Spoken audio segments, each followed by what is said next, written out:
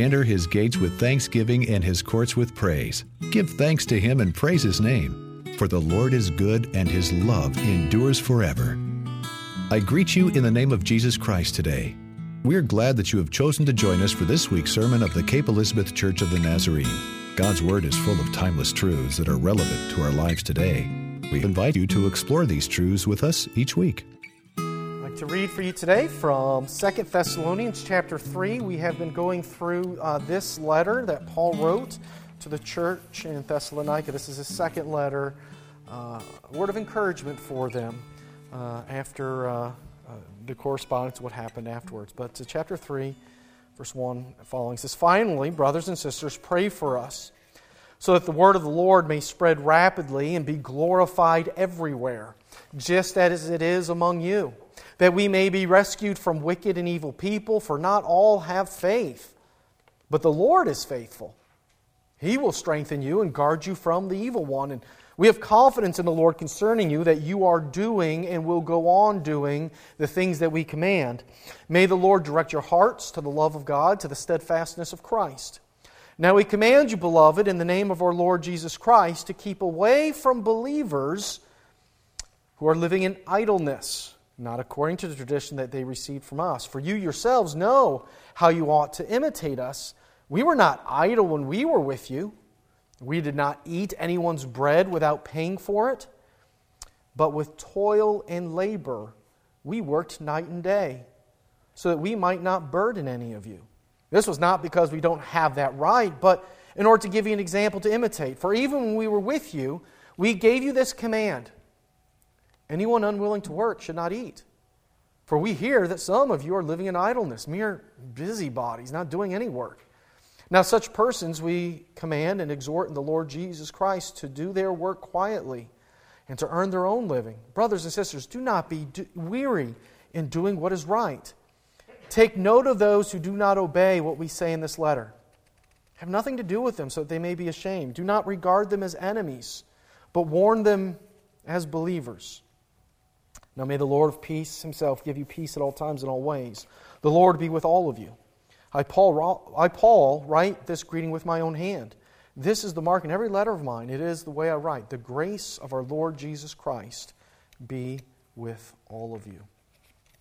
We have, over the last few weeks, been going through this letter and going at it in kind of a particular way. We started just around All Saints' Day as a day of remembrance. And so we focused on him talking about, hey, remember those who have gone before, and it's good to do that.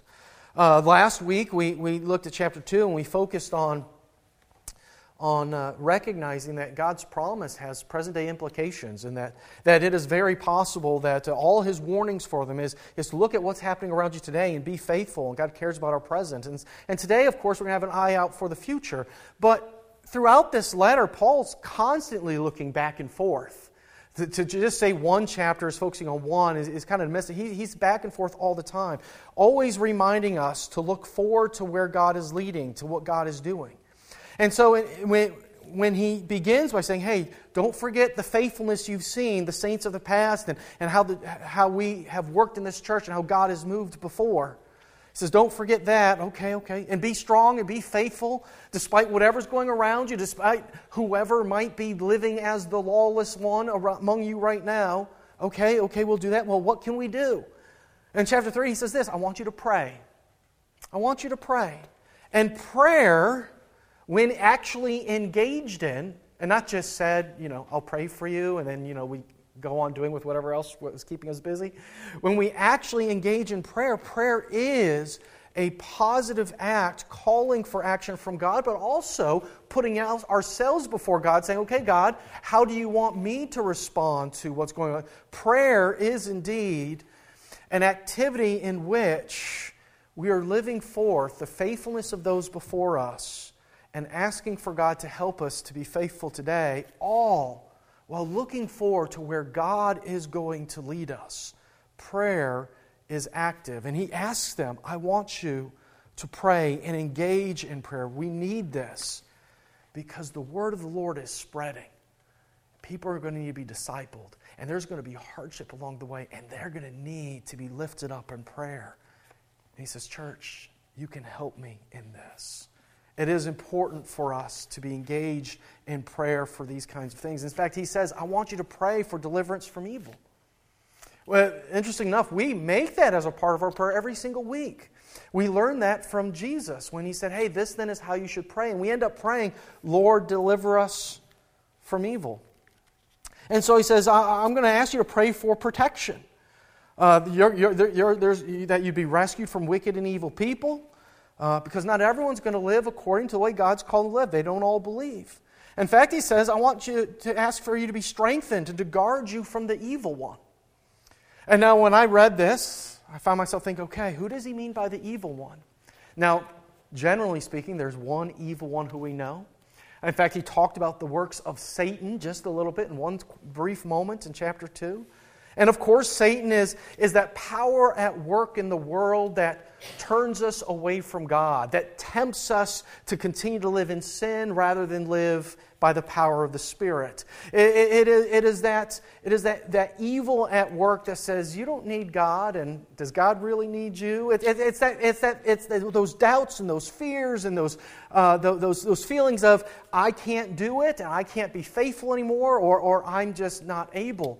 It is every temptation to say, I'm going to go back to what I was doing and stop following after God. That is Satan work. He says, ask for protection. Because when the gospel is spreading around the world, Satan is at work. That was a big reminder for me as I had left from a major kind of like evangelistic kind of a youth event. I remember one of the words the speaker said to me is, whenever something great happens, temptation is going to follow. So Paul says, pray for that. Pray for that. And maybe that's who he means by the evil one. Maybe it's a generic prayer. Just continue to be saved from evil. If you've ever looked at the Lord's Prayer in your Bible and found yourself reading it in the Scripture, oh, that's why they say debtors, because that's what's actually in there. And then they say, or if you find yourself saying, oh, there's this little footnote next to evil, and the footnote says it could be the evil one. Because the Greek language that this is written in, like most European languages, have articles oftentimes show up before the noun. The article is, in English, the word the. Okay? Like that's all it is. And it seems weird. Delivers from the evil. Like, what does that mean? But usually translators have to say, is this a generic term, evil, or do they mean the one who is evil? And so sometimes you get that here. But I found myself also thinking, if this is the evil one, who has he just spent a whole lot of time talking about? In chapter 2, last week, what we found is he was talking again and again about the lawless one. About the one who's at work to make things difficult for the church. The powers that be that just say, hey, we are going to distract you and keep you away from honoring God as the true God and try to get your allegiance anywhere and any place else. That lawless one that sometimes we imagine as someone in the future, but that lawless one that sometimes we recognize at work in our world today. Wherever anybody directs our attention away from God, wherever our hope for the future is rested and placed in a power other than God, that one becomes the lawless one. And so there's a part of me that wonders if he's saying, you know what? If things are looking terrible, if what Jesus warned in the reading in Luke that Paulie read for us is taking place, and among the Caesars it's about to take place, know this: God will strengthen you and guard you in the midst of that evil one. Today, if we found ourselves, whether here in Maine or if you're watching whatever state you're in after midterms going, uh-oh, things look terrible, pray that God will strengthen and guard you. For there is no lawless one that God will not overcome. And so he says, we have faithfulness. We have confidence in this. This is what God will do. And so he says to church, I want you to continue to do the work of the Lord. I want you to be about the work of the Lord because we make a difference in light of whatever is happening around us. We know that our lives, our faithfulness to God, our work is always in hope and expectation of what God is going to do. If His gospel is going around the world, if the promise of Jesus' salvation, that He will indeed be with us today and will be with us for eternity is a part of our hope. We want to live that out today in the midst of whatever is going on. And so our activity, our work should always be about that. I want to share with you kind of a good story. Sometimes I give examples of other churches, and it's kind of like, they're the straw man that I get to knock down. Oh, that's a terrible way of doing things. But I want to give you a good one. I met with a few pastors on the district and the DS this week. Thursday, a handful of us gathered together. We had lunch together and got to talk about discipleship. We got to talk a little bit also about some work I do on the district as in terms of educating future ministers and things like that.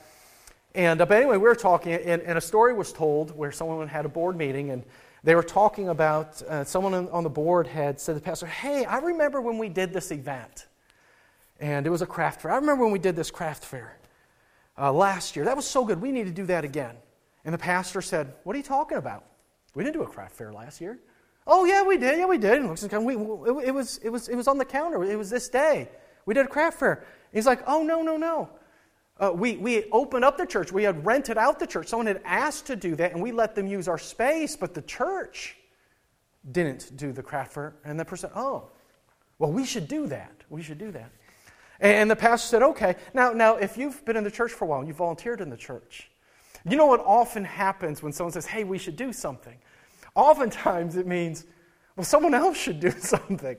And so the pastor says to this person, well, that's a great idea, but we want someone who's passionate about it and cares about it leading this, because if it's going to go right, it needs to be someone who cares about this. So, I know you care a lot about this. Do you or someone else you know who cares as much about it as you do want to lead this? And the person goes, oh. But then says, well, I could do if I had some help. And then someone else on the board said, well, you know what? We have an event we want to send our kids to. If we could make part of it a fundraiser for them and help them out too, I'll help you out with this. And the person said, great, let's do it. And all of a sudden, now they had a team. And the pastor said, okay, now the church is doing a craft fair this year.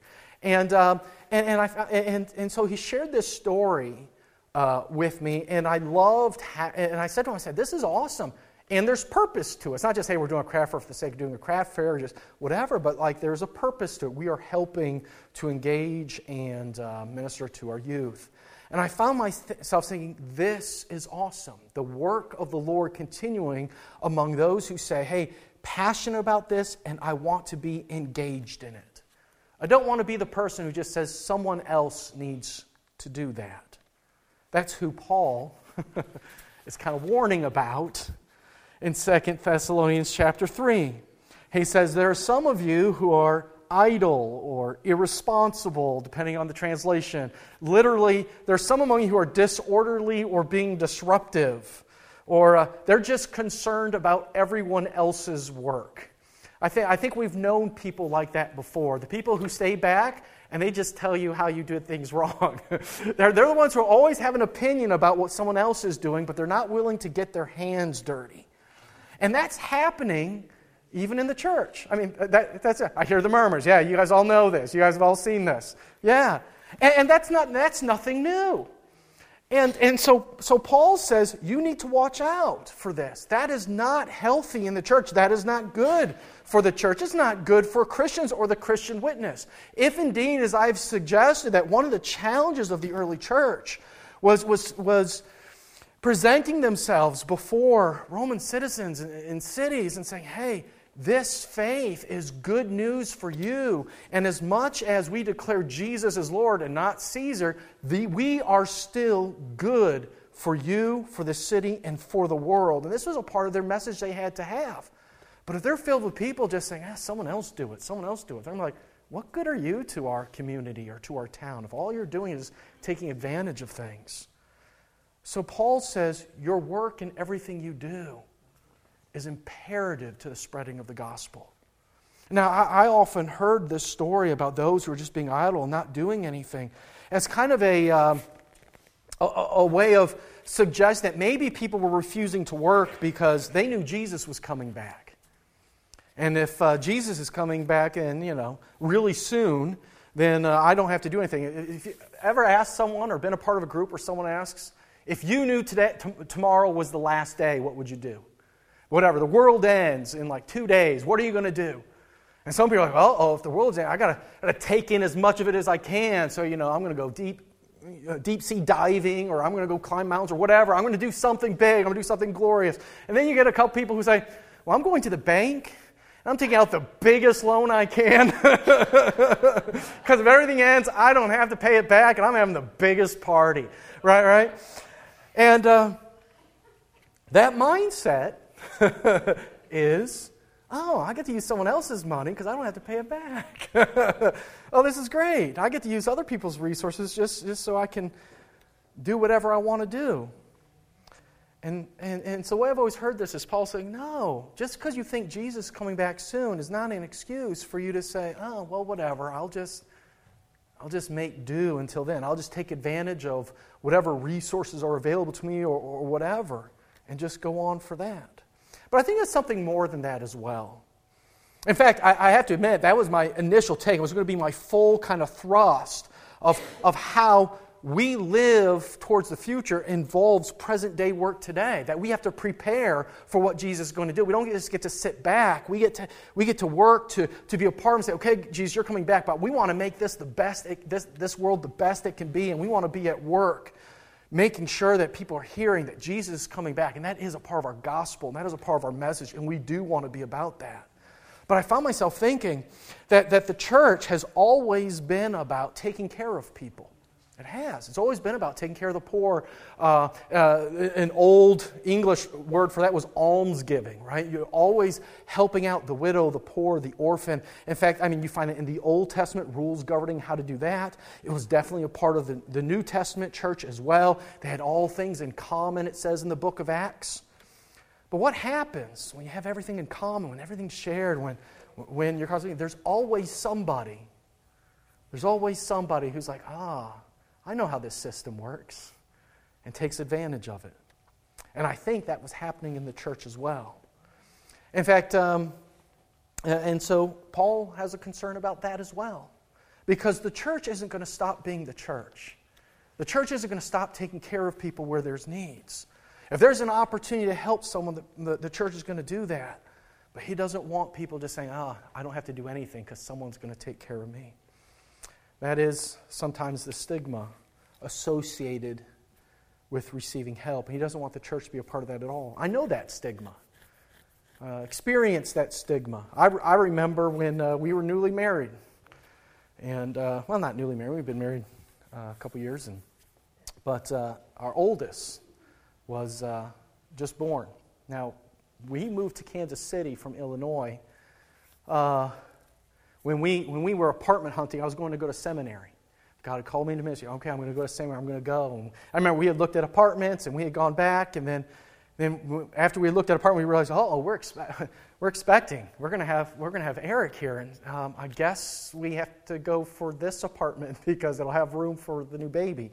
And she had interviewed when we had done that search, and she's working now at headquarters, and this is great, and this is good. And full-time work and insurance, because insurance was hard to find back then, but with the birth of this child, things were not as they are now with the healthcare marketplace. And so, if you start a job and you were pregnant before you started that job, and it's not with the same insurance company, that's a pre-existing condition. And we also found out, too, that while there were allowances for Jen to be home and still have her for a few weeks and then still go back to work afterwards, what we found, though, is the rule for maternity paid leave was you had to have been with that job for a year. And we had just moved there. And so Jen says, Tim, and I was working part-time because I'm going to school full-time, so I'm working in the evenings to try to help make things go. And Jen just says to me, she says, Tim, how are we going to do this? I said, I don't know, we'll figure it out. And she says, no, Tim, do the math. I'm not working anymore. Your income's going to pay for one of two things, rent or food. And we need both to live. And so she said, you need to go to the city office and you need to ask for help. And so I remember going, and I didn't like that because I know the stigma. I'd always heard from there's always people who are taking advantage of the system, always people taking advantage of the system. And I was like, everyone's going to think I'm taking advantage of the system. And so I go and I ask them, food stamps, that kind of thing. And so I go and I ask them and I tell them my story and stuff. And so they get all the documents that they need for that and they get us set up. And then she says the craziest thing to me. She says, "Oh, you said she just had a baby?" I said, "Yeah, she just had a baby." Like I went there like the day after Eric was born. And she says, "Oh, so you probably have some hospital bills too, right?" And I said, "Well, yeah." And she says, "Well, you can be, because of your income and where you fall, you can get some state assistance for that as well." And I was like, "Wait, what?" I wasn't expecting that. And that was amazing because a hospital bill that was tens of thousands became a few hundred. And all of a sudden, I was very thankful for the ways in which there were allowances made. But without a doubt, there was all kinds of weird guilt for a long time as well, because I had heard again and again of people who take advantage. I'm like, man, am I someone who takes advantage of? And you know what? To tell you the truth, we didn't stay in Missouri very long. I never became a homeowner there. There's no way they got enough back from me in sales tax, property tax. But yet, nonetheless, I am thankful for those services that were offered at a time when I could not provide and in a time when it was not possible for me to do that and still be faithful to the direction that God was leading. Oh yeah, we could have totally left my schooling, could have totally done something else and tried to struggle through it, probably filed for bankruptcy, probably just totally ruined our prospective future. But yet in that moment, found that it is indeed healthy and helpful to have outs when that is necessary. And the church has always been about that. And so when Paul speaks to the Thessalonians about those who are idle, it's because he doesn't want that to stop. The only thing he wants to stop. He doesn't want the giving of the church to stop, the taking care of those in need to stop. What he wants is to make sure there is no one taking advantage of the system. So Paul's warning is that one that calls on people not take advantage of grace given. The grace given by the church, and the grace, of course, which is congruent with all his other writings, given by God. That we are not the kind of people who say, oh, if God's gracious, well, I can just continue to do what I want. Well, if the church is gracious, well, then I don't have to do anything. Paul says it doesn't work that way. There's actually a guy in the area I met. He lives here in New England, and he lives in this county, I believe, still. But anyway, I saw him. He was a serviceman taking care of something for me, and I saw he had a tattoo. And I was like, wait, what is that tattoo? It said 2 Thessalonians 3:10. And I said, remind me what that one is again? And he says, yeah, that one is, whoever doesn't work doesn't get to eat. I said, now that's an interesting tattoo. Who puts that tattoo on there? I'm like, there's all kinds. I've seen that I can do all things through Christ who strengthens me. I've seen the cross. I've seen all kinds of things. But not whoever doesn't work doesn't eat. I'm like, now that's an interesting tattoo. And he's talking to me. He just basically said, I need this daily reminder. I'm like, that's amazing. And it wasn't like, and the way he was telling his story, it wasn't like a judgmental of like, oh, I'm just looking out for all those people I see aren't working. It was like, no, I need this. To every day to remind myself, this is who I am. I'm someone who is called to be engaged in my world and in my work. This is what God wants me to do. And I just found that amazing that he looked at that verse and didn't see that as a way of, oh, what about those people? But saw that as a way of, what about me? And that call, where even Paul says, hey, those who don't work don't get to eat, it is a call to address sin and unhealthiness that exists in their community. And he says, because everything we are supposed to be about, if the gospel is indeed going to spread around the world, is that all of our work has to be about, even in the midst of hardship, even in the midst of a society that sometimes is difficult on the church. He says, has to be about sharing and spreading the gospel. We have to recognize that there's purpose to the work that we do. There's purpose to everything that we are about, that the gifts and graces God has given us, the talents that we have acquired, the skills that we have mastered over the years, God is able to use that. And even if in the regular mundane work of it, there's opportunity sometimes in that for us to live and work and engage with truthfulness, graciousness, with faithfulness to God and to our neighbor. And the way he says, hey, the way we're going to address this and deal with this in the church is you're not going to treat them as enemies. Yeah, there's going to be whatever strategy necessary, shunning or whatever it is that they're doing there, that you're going to make sure that they know this isn't wrong. But he says you're going to regard them as believers, as brothers and sisters, as family, not as enemies. The hope is always redemption. And so I found myself wondering about the gentleman I found with that tattoo. I found myself thinking that he would put that down on his arm. Who helped him out when he needed it the most? That he would say, yeah, this verse actually identifies for me and I need this one. Our work is always prepping for the work of God. It is always about, okay, God, how are you going to use me today in the field you have? That perhaps indeed it does become and is recognized as a mission field where God has put us today. Imagine that what we do and what we're about in our life helps people to recognize that God's grace and God's gospel and His salvation is for them. And that we get to be a part of that because everything that we are about is an anticipation of what God is going to do and the promise and the future that He has. And so this season, at this time, I find myself thinking, yeah, we're going to spend some time this week being reflectful, looking to the past, being thankful for what we have around us now. We're going to be engaged in food practices and cooking practices and meals that are traditional that we have passed down for generations. There's going to be a lot of reflection. But we also know that when we are gathered together, we're building up our family and setting them up for whatever's going to happen in the future, maybe even creating new habits and new traditions.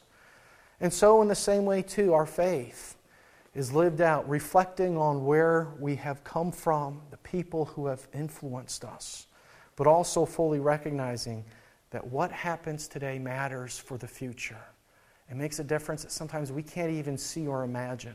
I think one of the greatest temptations of the evil one is what you're doing really making a difference? Is what you're doing really mattering? And I want to say to you today that in the faithfulness is most often exemplified not in a spectacular moment, but in the regularity of life. And that sometimes the engagement of our work and the activities of which we are faithful again and again, day in and day out, speaks so much more volume than just one spectacular moment in the lives of those who know us most and engage with us the most. It's my hope and it's my prayer that we remember that and trust that God is at work in us today. And our prayer will continue to be, God, let your kingdom reign. Let your kingdom come. Spread throughout this place. And may that be because you have allowed God to work through our life, through our day-to-day activity and our work. Let's pray together. God, I thank you for this letter. This letter that was written to a church that knew all the issues, that knew everything that was going on. And in some ways, Lord, I can only surmise and imagine and kind of paint the picture a little bit. But Lord, it is a message that still speaks for us today. That, Lord, that we can find that you are the God who is faithful and you have called us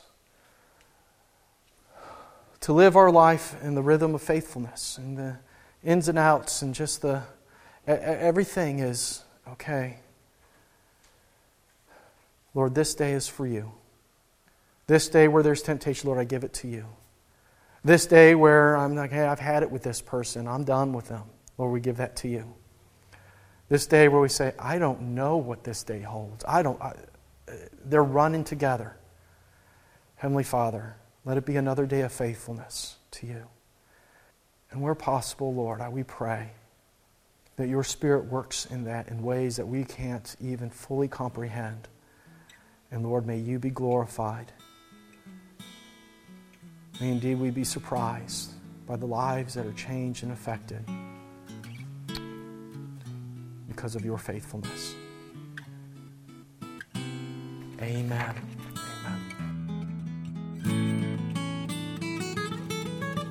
Now to him who is able to do immeasurably more than all we ask or imagine, according to his power that is at work within us, to him be the glory in the church and in Jesus Christ throughout all generations, forever and ever. Amen. Thank you for joining us for this sermon podcast. We hope that the message has inspired you to draw closer to God each day. May God bless you as you serve him today.